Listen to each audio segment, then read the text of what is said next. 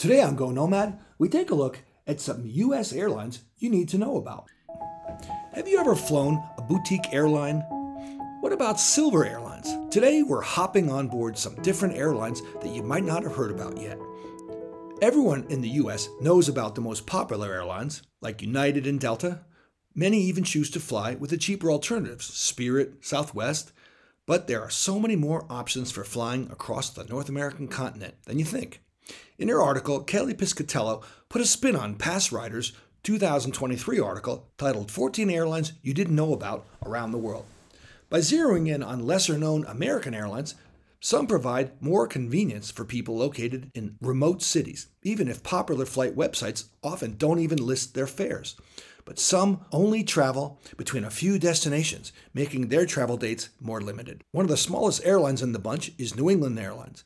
You'd think that New England Airlines would fly all over the region, right? Wrong. It only flies between Block Island and Westerly, Rhode Island. It seems strange to have an airline whose main job is to fly between two such close destinations in the smallest state in the U.S., but it makes tourists feel like they're traveling in style. Sun Country Airlines is another smaller airline, but it covers more ground than New England.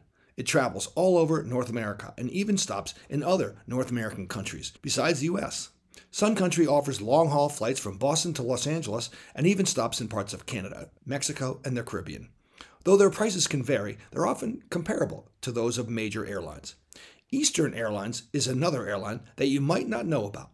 Though many people haven't heard of it, Eastern Airlines has operated for almost 100 years.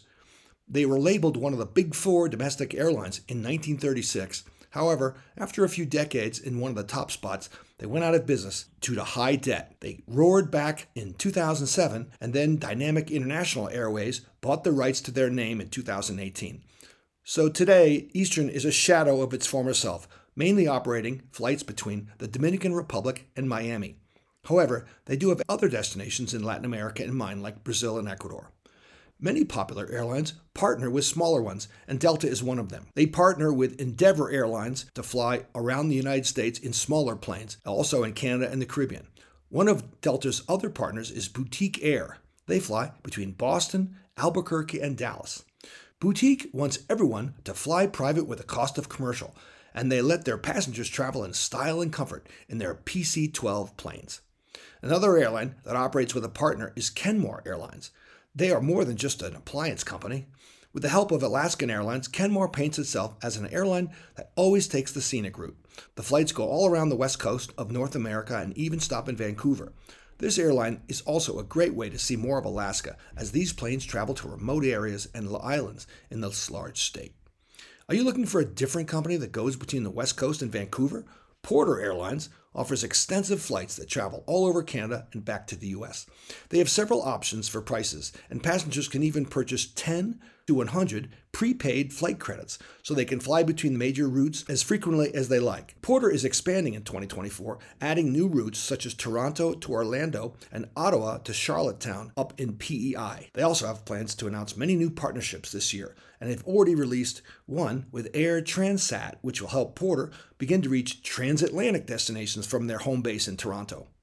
Silver Airlines is another less-known airline, but it's not just for the elderly. They travel all over the Southeast, the U.S., and the Caribbean.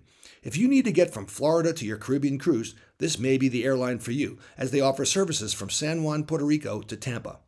We've talked about regional airlines for the East and West Coast, but we've completely skipped over the Midwest.